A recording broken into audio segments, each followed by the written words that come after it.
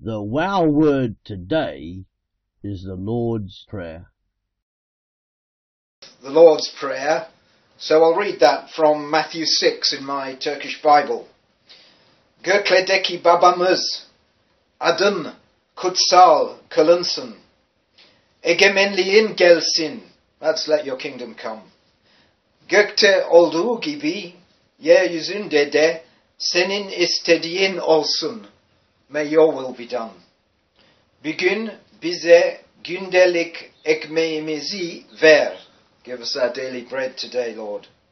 Bize karşı suç işleyenleri bağışladığımız gibi sen de bizim suçlarımızı bağışla. Just as we've forgiven those who sinned against us, will you also forgive us?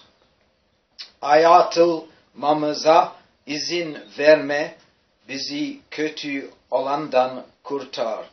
Save us from evil. Çünkü egemenlik, güç ve yücelik sonsuzlara dek senindir.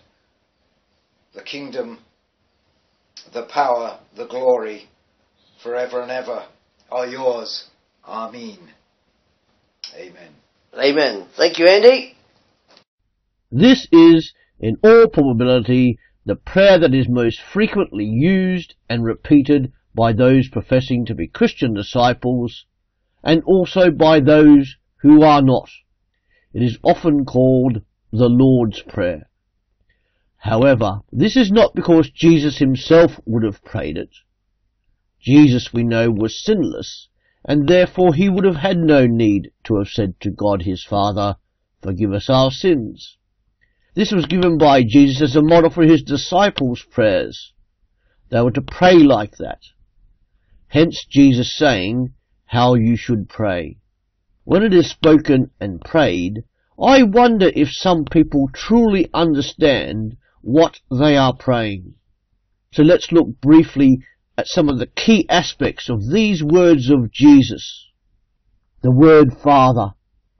By calling God Father, this implies that God is in a personal relationship with the disciple.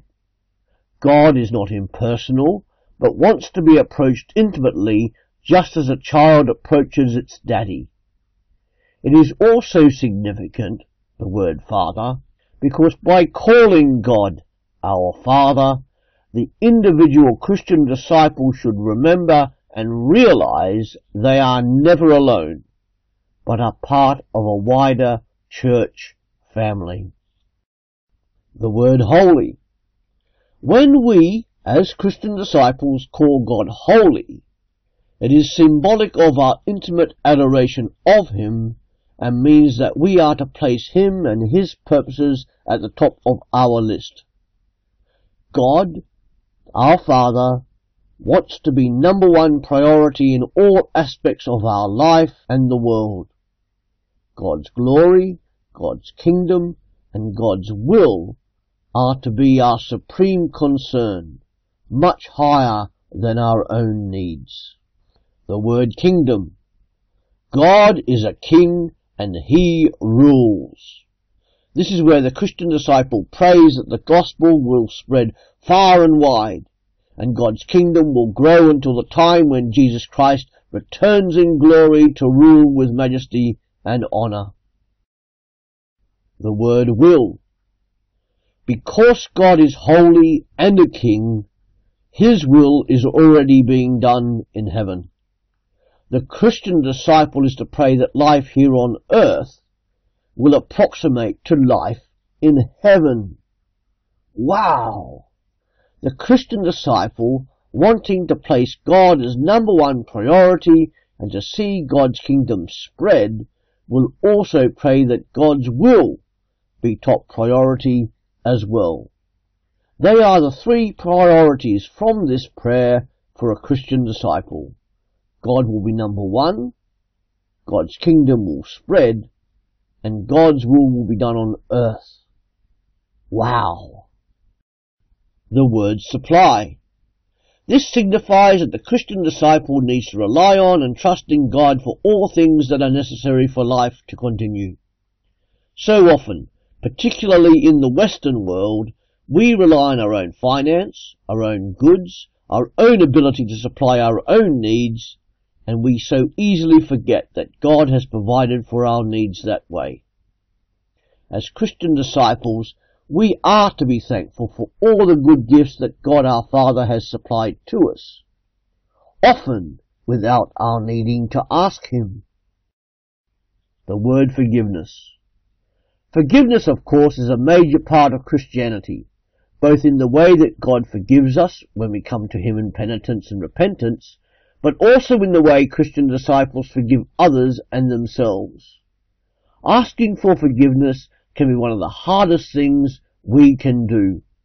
In times like that, we need to stop and consider Jesus Christ and the enormity of His forgiveness towards others. If He forgave us for all that we have done wrong, then we should also forgive others, regardless of how difficult that might be to do. Forgiveness deals with our emotional response or responses towards an offender. Forgiveness enables us to have the same openness toward the person after they offend us as before. When we forgive the offender, the hurt and the wound will start to diminish. This is helped when we realize and remember that Jesus Christ understands, and we can use these experiences for our eternal advantage. The word temptation. But it is good to know that temptations are common experiences for all Christian disciples, and not just for the individual, no matter what we may be thinking. An important thing to note is that temptation itself is not sin. Rather, it is the giving into temptation that causes the Christian disciple to sin.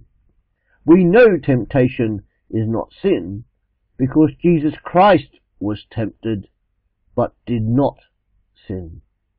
One of the keys to living a righteous life and not sinning is by dealing with temptation the very moment it confronts us. As Christian disciples, we face temptation from three different angles: the world, our old nature, and Satan. It is not just temptation that Jesus means, but also the trials of life. The Christian disciple is to overcome both temptations and trials in order that their character may, through the power of the indwelling Holy Spirit, make them more like Jesus Christ, their Master. The word deliver. This is better translated as evil one, rather than some translations put it as just evil. Satan is the one who tempts the Christian disciple. It is he who suggests to the Christian disciple not to forgive others and to trust in themselves for their own needs. It is Satan who does not want God to be number one, or for His will to be done on earth as in heaven. It is Satan who does not want God's kingdom to be spread. Neither does Satan want Jesus Christ to return in glory. Therefore, as Christian disciples, we are to pray for these things, and we need to rely and trust on God for delivering from Satan, who wants to snatch the Christian disciples' inner joy and dependence upon God. The word power, or to be more explicit, your power. How can God deliver us from temptation, trials, and Satan? He can, because He is always all-powerful and eternally almighty. Christian disciples are to rely on God's strength to overcome temptation, trials, and Satan, and not to rely on their own strength. By relying on their own strength, failure is imminent. But by trusting in God and His power and strength, overcoming temptation, trials, and Satan is assured. Remember, God the Holy Spirit lives within you as a Christian disciple. Ask Him for help, and He will help. Our final word, glory. What is the aim of being a Christian disciple? It is to give all glory to God, regardless of what personal achievements have been gained. God's glory is to be our supreme concern as Christian disciples, so that God is number one in the life of the Christian disciple. His will is done in the Christian disciple and in the world, that his kingdom continues to grow until Jesus Christ returns in majesty, glory, and honour. Next time you come to pray the Lord's Prayer, reflect on these thoughts. Accept the wisdom of Jesus in his teaching on prayer, and mean what you say when you say the words, not letting your familiarity with them be a hindrance in your relationship with your Heavenly Father. How's that for a wow word?